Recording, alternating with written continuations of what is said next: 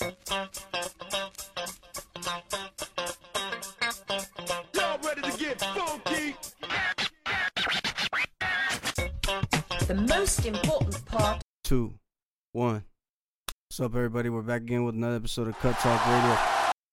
On today's episode, we're going to be doing a little meditation on love and relationships in general. So we got the episode lined up. We're going to start with a quote by Victor Hugo. Then we're going to go into a short story. And then I'm going to give a little story myself.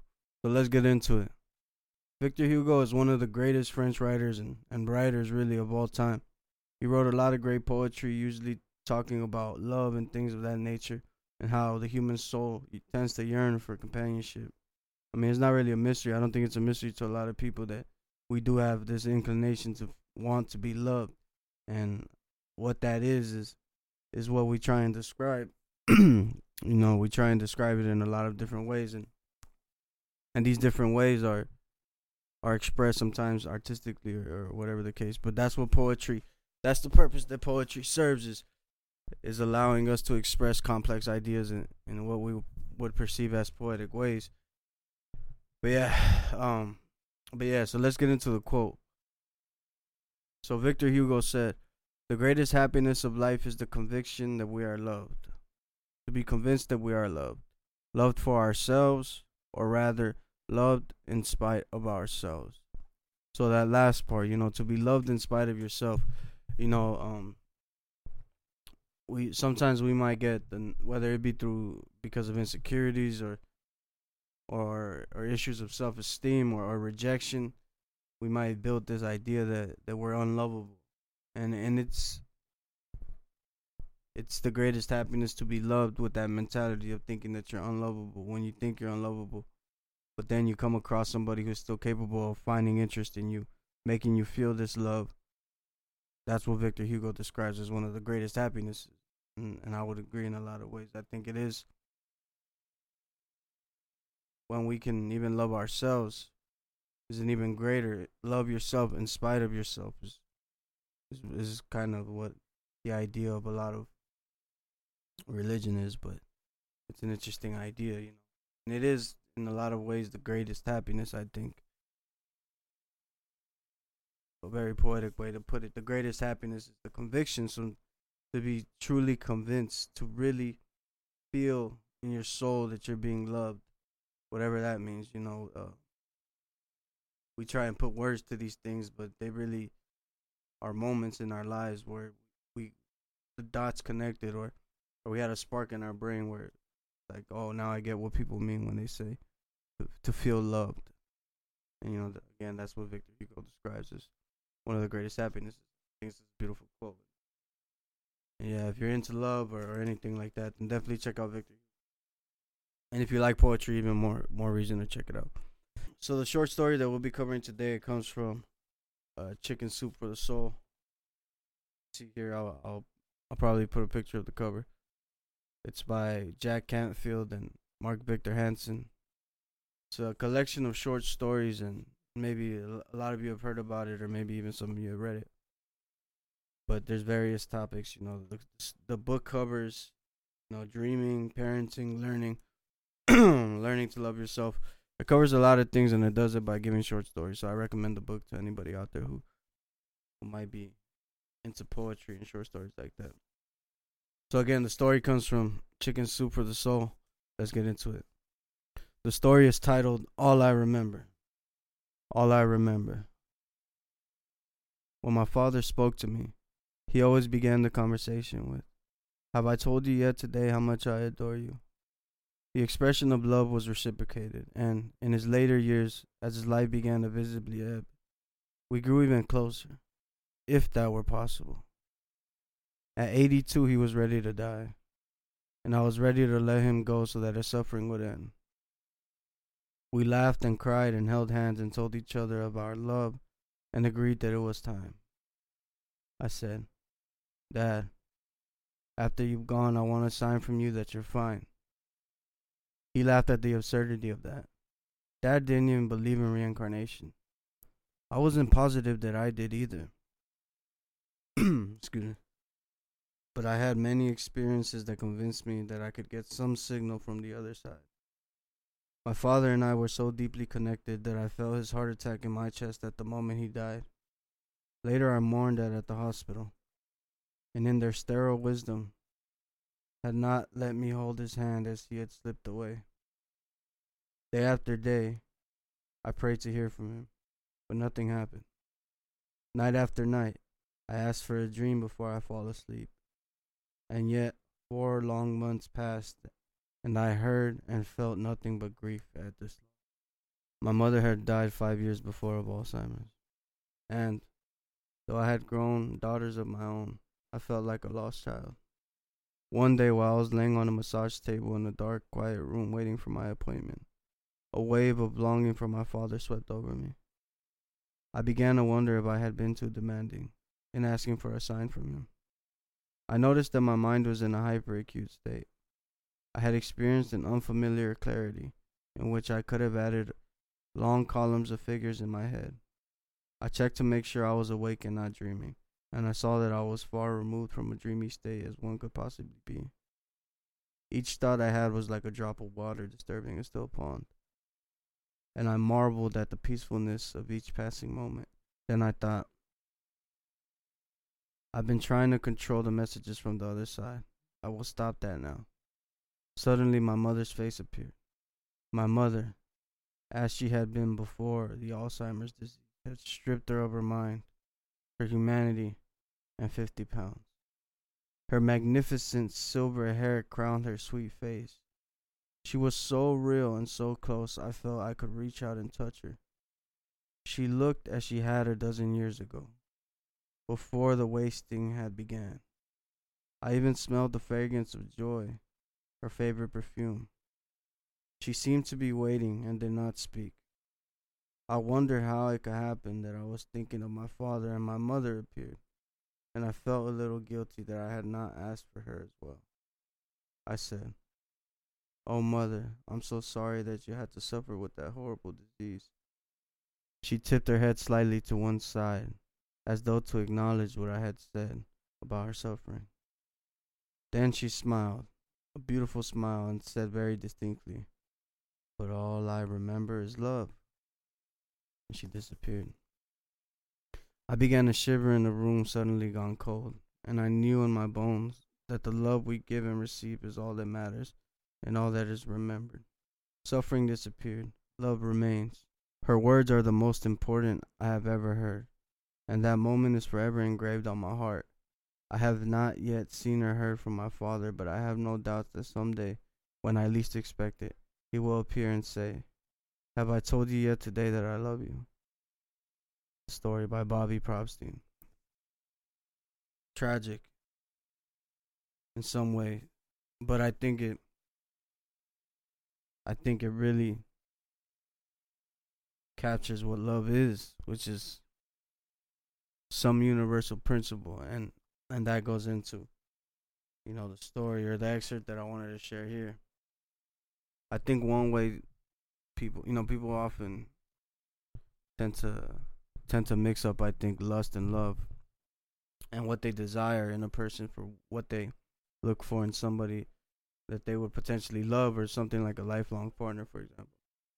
But I think this is a misconception, or it's a way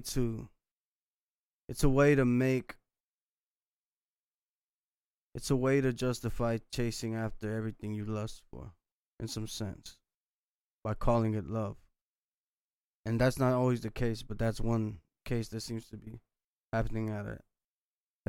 happening very often nowadays. So again, back to the story, the person very close with their father. And you can imagine, well, first it's a blessing to be able to have your parents for that long of a time, I feel like. But also to know that you're headed towards this moment where the ones that you love, regardless of how much you love them, they have to leave you, or you have to go on continuing without them, is a reality that people often try to avoid, or they look at it as, this is not something I should worry about.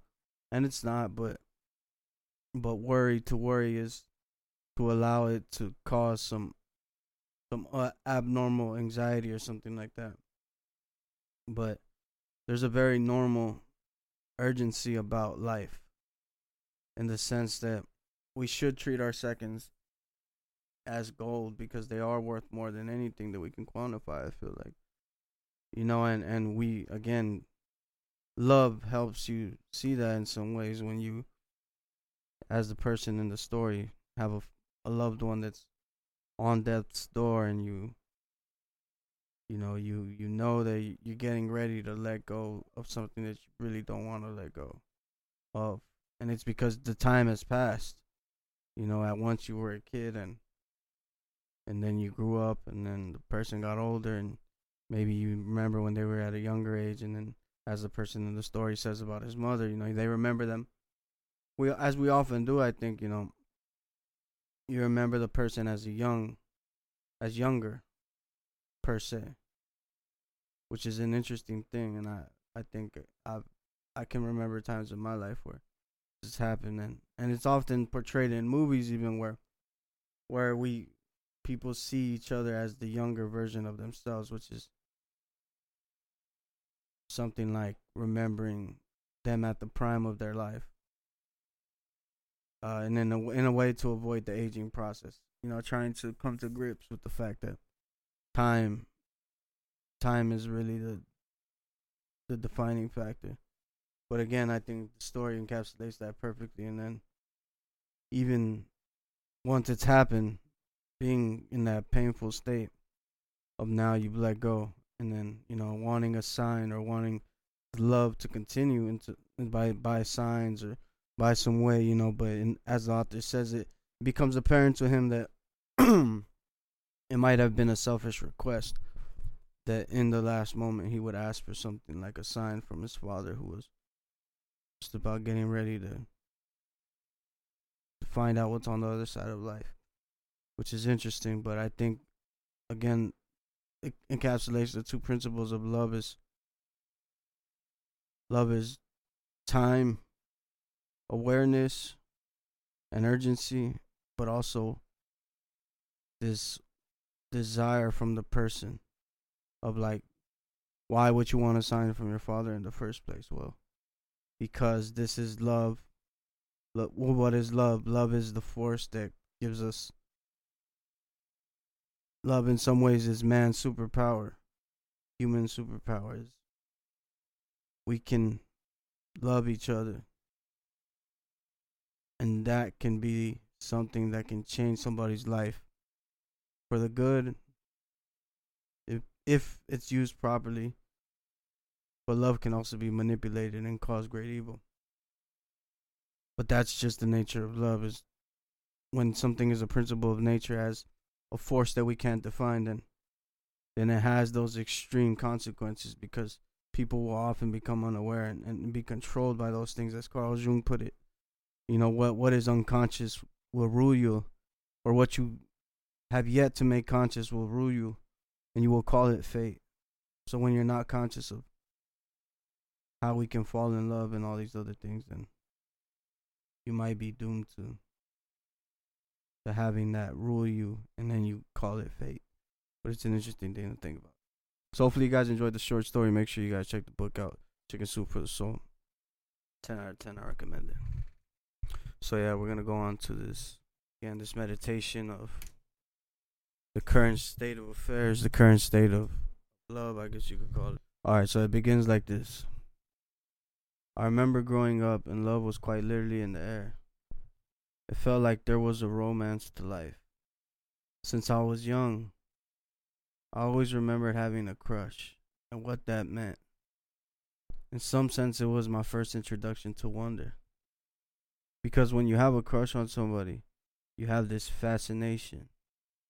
And not only for the physical appearance that they have, but it's something about the person, or something about the way you perceive them. Or maybe something inside of you that sees something inside of them, but it calls to you. And this idea of a crush is this built up admiration for the person. And depending on how you perceive the relationship, even some ideas in some ways saying, I want this person to be mine. Right? And again, this all comes from the initial being a young child and just the natural attraction or wonder, curiosity, and that manifesting itself as a crush, or what we know as a crush, and then understanding the metaphysical attraction to somebody, whether they be, because as a kid, I don't know how much you can make good on a judgment of physical appearance. I think that's more of an adult thing later on where we start to harp on physical appearances more. But I think as a child, because it was more of an innocent crush, it would be more of the spiritual. So again, this is where my earliest memories come from. And again, this is where the idea of love being in the air and romance is like, when you're young, life seems to be romantic in some ways. There's a romance even with life. But again, something that calls to you about the person, Sometimes we're aware of what this is, and sometimes we aren't, Some people would call this a preference, for example. And again, I think this is a later adaptation of what we would consider parameters or borders for the type of individual that we would like to be in a relationship with. But initially, I think the idea of a crush is that it's not out of your control versus choosing a partner where it's more of meeting a criteria versus a natural attraction. So we used to have a neighboring family where I lived. There was a mother and 2 daughters. One of them was my age and the other one was the younger sister. And I remember the mother used to treat them real bad, Used to hit them, and I used to hear them yelling and things like that. And as an adult, when you look back at it, not in a judgmental way, but just in trying to understand what that situation would cause, trying to understand the environment of a household like that and things like that. There's more to consider. But again, I remember that situation. And looking back now as an adult, this makes me wonder in some sense, because I think what we're attracted to in people, a lot of the ways, what we're attracted to tends to come from a lot of the earlier adaptations of ourself. Like a psychologist would say, a lot of the developmental stages of life are in the earlier stages of life, where it's like the standards for the rest of your life comes from youth. So I say all this to say that looking back at it now, it makes me wonder if this is what shaped my later affinity for what I would call broken people, or people that I would perceive as broken. This attraction to somebody in the sense of, oh, I can fix them, or they feel like nobody loves them. I want to be the one to love them. Like this idea came from, I think now looking at it, is maybe that's what shaped that. But again, this is just trying to understand the origins of love. Again, yeah, so broken people, seemingly broken. I'm sure a lot of people can relate to this. In other words, you come to be attracted to people that you feel that you could love in a way that they're missing. It's like, for example, somebody who's abused physically, you feel like, well, I can't save them by protecting them physically, maybe, but I can show them that even a beaten person with bruises and marks and all over them, and may even perceive themselves as something less because of this treatment, I can show them that they're still worthy of love. For some reason that benefits me. I don't know what that means, but that's, this perception of love is that love is not just necessarily what the person can do for me, but where can I love the most responsibly, in some sense. It's like, who requires this love that I'm capable of. And this goes away from biology, this is more of a metaphysical understanding of a relationship, but this is just, again, a meditation on love and relationships, as the title suggests. So yeah, in a lot of ways, the situation reminded me of, like the trope of Cinderella, this idea of, as a child, that's what was it? Well, that fascination, that idea is what inspired the wonder that eventually manifested as a crush, and then, like in the story of Cinderella's arbitrary, in a lot of ways, Cinderella is arbitrarily mistreated. It's like the reason is given, she's the outlier, it's like the sisters and then the outsider. Okay, but that's not a good reason, or it's not a justify. It's just a parameter, but it's not a good enough reason to treat somebody bad. So again, it seems to be she was just dealt a bad hand. In a lot of ways, I think falling in love with somebody perceived as broken is recognizing that you see that they were dealt a bad hand. So you feel like you could make their hand good if you introduced love, which is, I don't know, something to think about. I don't know if that's necessarily right or wrong. But yeah, I think identifying that and then wanting to be the knight in shining armor is like it's all this trope of being heroic with your love, not only being a partner but also being somebody's light, of being the ray of hope with the love you offer.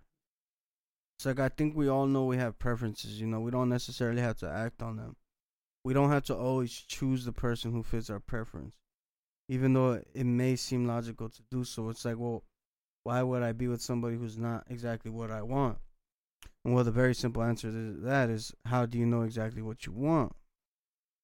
A lot of the times it's like what I don't want. I'm not too sure that people actually know what they want. I think they comfortably want to have a list of things to say, this is what I want. These are my standards. Because for some reason we see that people with standards, defined boundaries, in other words, are somehow more in control of themselves. I don't know, but I don't think we necessarily know what we want all the time. Yeah, in terms of relationships. Like following your preferences too hard might even be counterproductive in terms of in terms of having a loving relationship. Yeah, but again, this idea of the heroic love, it makes me wonder if it's an ego thing. Just like the story, going back to the story, the person says wanting a sign is maybe selfish. Even though he didn't really mean it selfishly, he meant it as a way to say, I love you so much that I want you to come back to me even after life. But then he wonders if that's an ego move, if that's a selfish request. And that's, heroic love in some way has the same dilemma where it's like, okay, well, you seem to be doing something heroic, but are you merely feeding your ego? Are you merely trying to prove to yourself that, or trying to tell yourself that you're the hero of this story or somebody's story? Again, maybe you perceive yourself as somebody who's capable of the love that they need, but do you know the love that they're missing, really? And do you know the love that you're capable of? But I think this is a trip that we should all take as humans, going down memory lane, get back to the beginnings of roads that have been paved decades ago, like in this case, love. Following that road back to moments where you can really identify, like, maybe this is what, or this is how, or if I can extract the principles from this situation, it'll help me understand why I make decisions now as an adult. Just something that you should consider, maybe. But yeah, moving on from the idea of love, going into philosophy and how authors of the past and poets of the past, as Victor Hugo in the beginning, have done or tried to do. We live in interesting times where we're very technologically advanced, and this can be perceived as a good thing or a bad thing depending on your perception of it, or depending on your attitude on technology, really. But I just want to acknowledge here that one thing that makes an author or a poet or something like that really great is their universality. The ability to create a setting that's described by the principles, really. It's like you can go to a place in your mind of a mindset rather than a location. Like Nietzsche does a good way of doing it. It's like, I don't know if I can imagine every single setting of every single scene of every single Nietzsche book, but I can definitely be in the mindset of the people that are in that story. And that's an interesting thing. And that's something to consider when you're telling a story. Or let's say you wanted to be a good author in today's time and you wanted to express how we're doing. Let's say, for example, you wanted to go back to ancient societies that, they just pinned it on cave paintings and you had to use their system to communicate, oh, we have machines now. Well, how would you do that? How would you tell them we have machines now? Would you just show them the machines? Maybe, but they might just go crazy and think it's magic. So let's say we're trying to introduce the concept first. So how would you describe it? First to describe something, you gotta understand its principles, its concepts. What is it made of? Machines recreate natural processes. In other words, they try and recreate nature. or as we know it, because everything that we understand is nature. So whatever a computer could do has to be through some principle of nature, whether it be at a better, what we acknowledge in machines is that they think better than humans, or at least they're capable of computing at a faster and higher level than humans. So yeah, whatever that means. Describing a machine again to somebody who requires a drawing is like, well, you would have to say something like, or draw something like, well, it's a machine, but it's a thing, so it's kind of like an animal, but it's artificial, so it's built, but it does something, you know. So like let's say they're hunting fish. It's like, it's like machines are good at doing what humans need done at the time at an accelerated rate in some sense. One way to put that, if it makes any sense, is like to somebody who's fishing in a village. Let's say they take hours to count the stock for the day of the fish. Well, a calculator to them is only a fish counting machine, if that's all they need to count, because that's the only purpose it serves. So again, machines just improve whatever humans are doing or need done in a circumstance. So understand that. And that's why it's interesting that artificial intelligence is coming out right now. It's like, do people need this extra intelligence? Well, that seems to give the perception that people are not intelligent enough today, when we might just be. So we might just need to use our brains a little bit more than just encouraging people to go into the metaverse right away. But yeah, going back to this. So again, machines do what people can do, but can't do at some level. A Mars rover, for example. It's like humans can go to space. They can go to Mars. It just takes a lot of time and a lot of resources. So you just send the robot and, you can get it done. See example right there. Okay.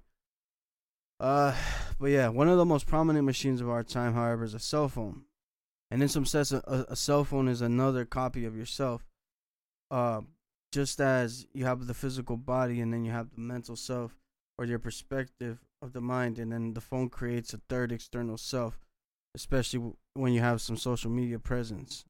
But also anyways, because you can either refer to knowledge that you see, logical conclusions based off your perception, based off thought, or you can outsource all that responsibility to the phone.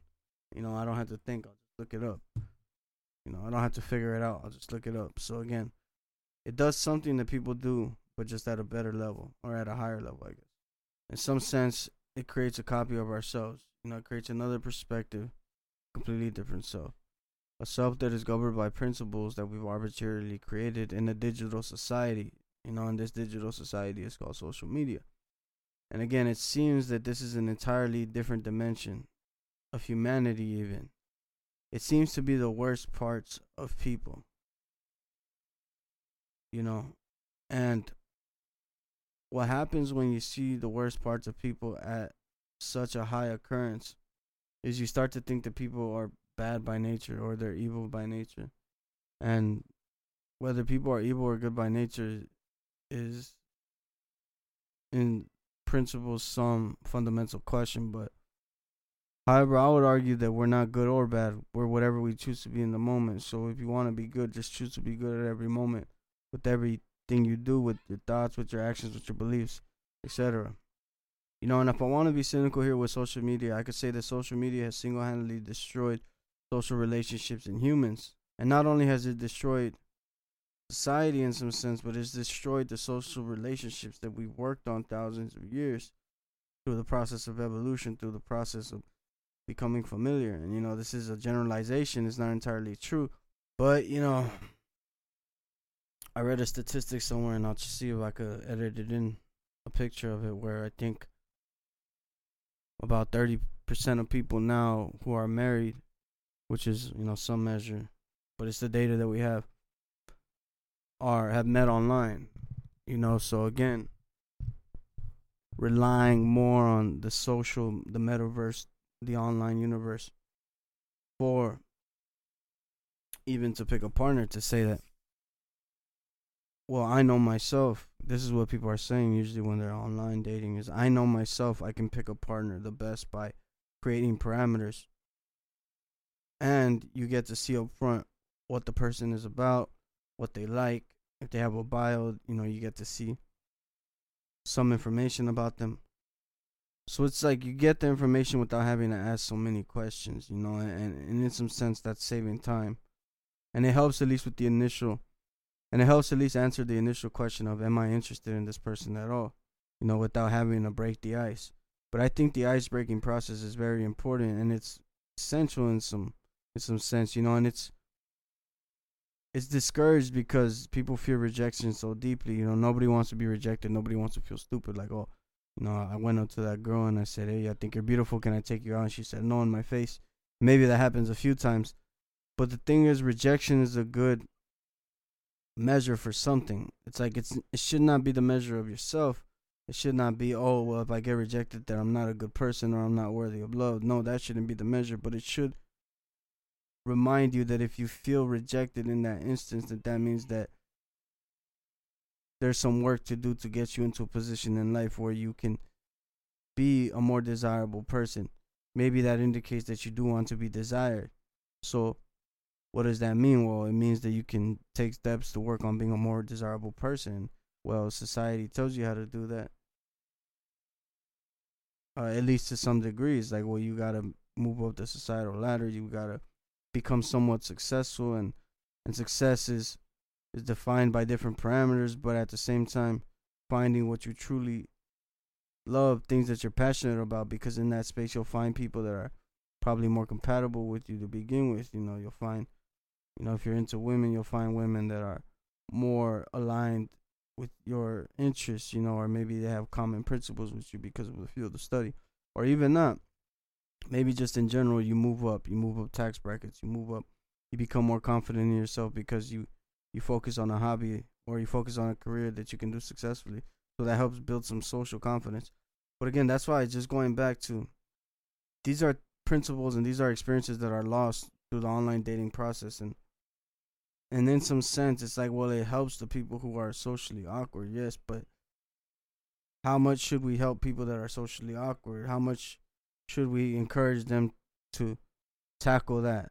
Me being somebody who's a pretty socially awkward person myself, and very much so an introvert, and I prefer isolation, but I've had my fair share of relationships up to this point, and whether it be one nighters or long relationships or temporary relationships or whatever the case. But it is a fascinating thing to think about how we do have more access today to people. You can swipe right on 50 chicks in one sitting, and then maybe 3 of them hit, and it's like, well, that's a painful process in real life to get rejected 47 times, so it's a lot easier to just go through it online. But again, it's just an interesting thing to think about, and I think it's something to consider when you're in that world, but yeah, I don't know. I think today, this conversation stems from the way that today people view relationships. I think a lot of people view it as something that they can get something from, and that's fine. But that's one thing, and I think that's separate from what a relationship is. So yeah, this last story comes from a book called Greek Myths, Tales of Passion, Heroism, and Betrayal by Shoshana Kirk. The story is titled Pygmalion. When the women of Cyprus refused to worship Aphrodite, the goddess turned them into prostitutes. After that, the king of Cyprus, Pygmalion, gave up on looking for a wife and turned himself towards other pursuits. For a king, he was a talented sculptor, and he wanted to work on a female figure, carving it from ivory, the color of freshly fallen snow. When he finished, he had created a woman whose beauty surpassed that of any mortal. Pygmalion often caressed the sculpture, running his fingers over the curves he'd so delicately worked. How quickly one's hand slid across the surface, he thought. He squeezed her waist, certain his fingers sank flesh, being careful not to bruise her. He gave his statue gifts, seashells, polished gems, parakeets in cages, lilies, amber. He draped her in sensual fabrics, placed gems upon her fingers and chains around her neck, adorned her with earrings and ribbons. He preferred her naked and pure, though. and he even made her a bed of down. How chaste she was, he thought. How unlike the women of Cyprus. It was as if she could move, but only modesty held her back. When the feast day of Aphrodite arrived, Pygmalion dutifully sacrificed in her honor and prayed. Unable to bring himself to ask for what he really wanted, Pygmalion whispered to the goddess, "I'd like a wife like the statue." He went home to his ivory companion and couldn't resist a quick kiss. He breathed upon the cool ivory curve of her neck, and when he pressed his lips against hers, he was sure he felt warmth. He pressed himself against her thigh, certain it yielded just a bit. Or was he going mad? Let me do it once more, he thought. Just a nibble on the ear. I'm sure the texture is softer than before. Just a kiss on the cheek. I'm sure the color is rosier than before. Pygmalion lost himself in desire, and then two dark eyes looked upon him. How could stone ever be transformed to flesh? Was it the sheer weight of longing? Was it persistence? Was it folly of believing so completely? Doesn't matter. Aphrodite attended the wedding. So yeah, it's a Greek myth, the story of Pygmalion. So yeah, let's break that down from the beginning. I mean, it's pretty interesting story, right? So first off, we got an interesting situation. It says, when the women of Cyprus refused to worship Aphrodite, the goddess turned them into prostitutes. Prostitutes here being a symbol of maybe women not fitting of being married, whatever that means. Not of the standard of a woman who deserves marriage. Again, whatever that means. But implied through the story's context. And then you have the case of Pygmalion. He's not just any regular guy, he's a king. And if he wanted to, he could indulge in all the women, but he chooses not to because he's looking for a wife. And there's also an interesting aspect, which is that he's a talented sculptor. So on top of being a king, he's also very in tune with his artistic expression. He's also a very artistic man, a very expressive man. So there's some duality there, which is maybe why he respects or why he values the motherly aspect of a woman in that sense. Or that which is, or the idea of the woman that is worthy of being married. But I think the story encapsulates, again, falling in love with what you've created.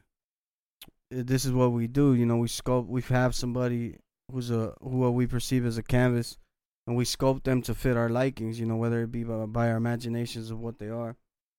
We'll see this where friends will say things like, "What do you see in them?" or something like that, and then it's like, well, maybe when somebody's in love with something, they're unable to realize the madness or the flaws, or they're able to convince themselves in their mind that the person is somehow perfect, through their own creation, and falling in love with something they created in their mind rather than the reality, which is who the person really is versus who you perceive them to be. But yeah, I think that's just that's an interesting story there, and again, I'll put the book up. But yeah, I mean, I think it's a reminder that, again, love is something that we should not take lightly. And all this is to say that if you find yourself often in situations where your relationships aren't working out the way that you would like them to, or things aren't always going your way in terms of love, well, first off, understand that first off, I would say understand that love is very complex. So it's going to be difficult in the first place, and it's probably going to take some amount of effort to get it right. So try your best to improve yourself, and then through improving yourself, maybe you'll be able to understand what it is that you're actually looking for. But yeah, with that being said, that's all we got for you today. So yeah, hopefully you guys enjoyed this episode. As always, be safe, take care, and peace.